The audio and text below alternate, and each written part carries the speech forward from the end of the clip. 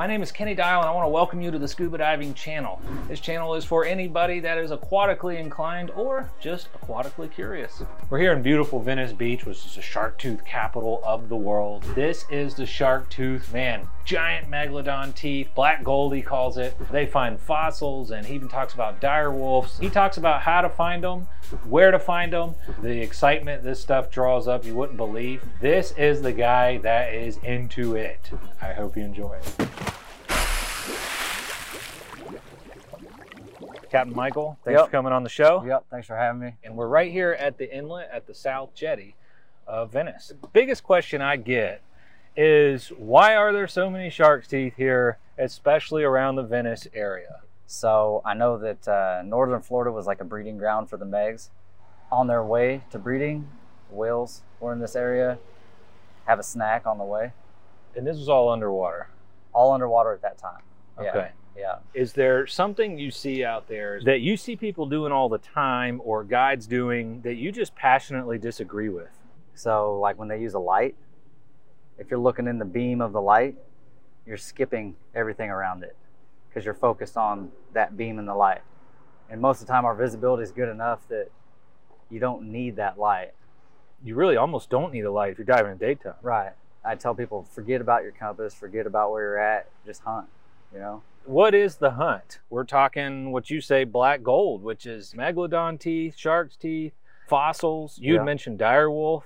Those are real. Yeah. Okay, I thought that was strictly north of the wall Game of Thrones. Right, yeah. I think a lot of people think that, but unaware that it was a predator back in the day. We had giant beavers, giant armadillos, giant sloths. Giant beavers? Yeah. Giant beavers. We had pilot whales, sperm whales. You find their teeth, their bones. Is there something else that people come here for?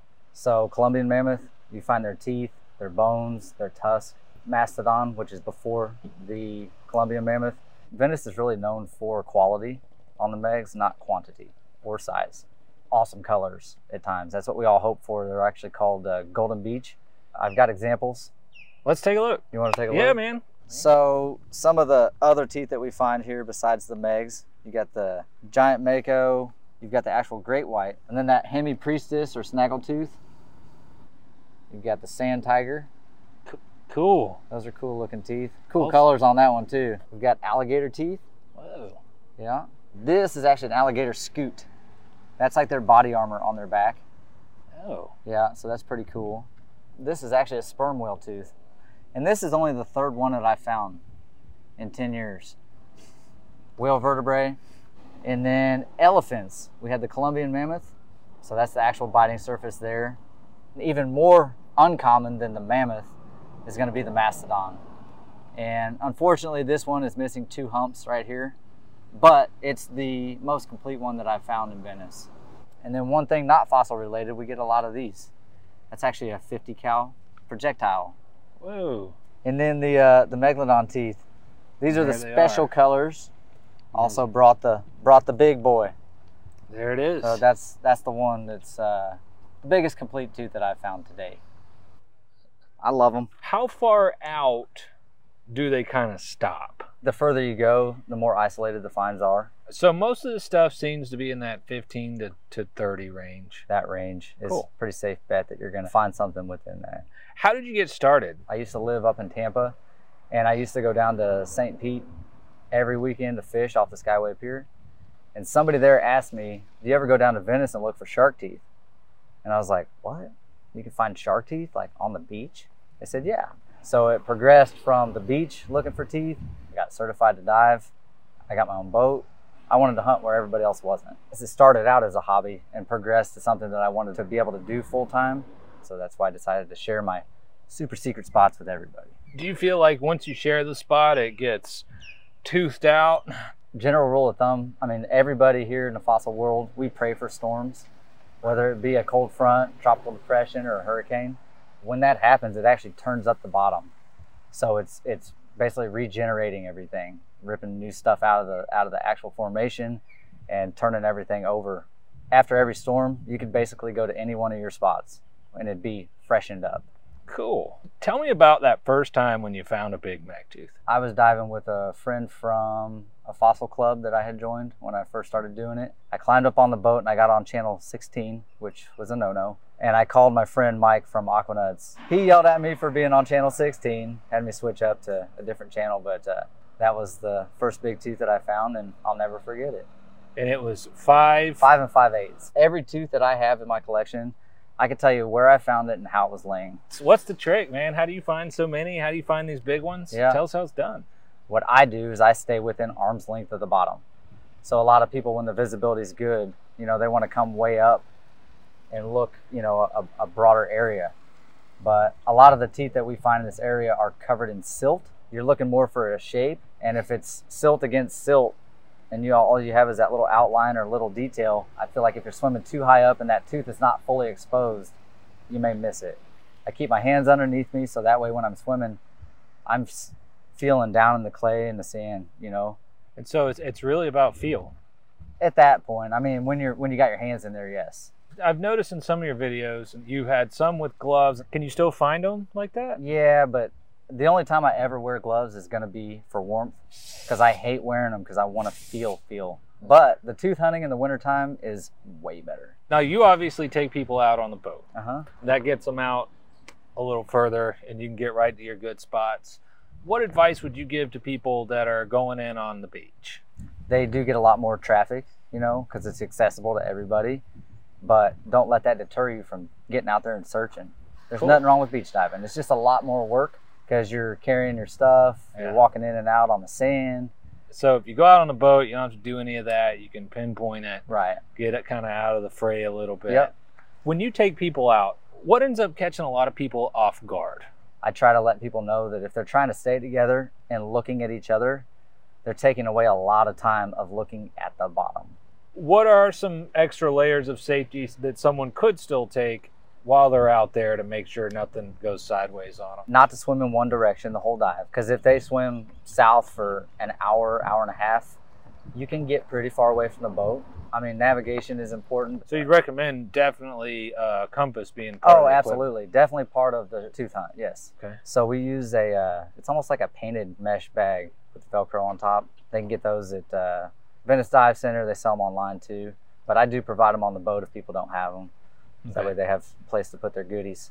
First timers, what would you love to tell them that you feel like you just never are able to until it's too late? Not blowing with scooters. Some people misuse them. Not saying that everybody does.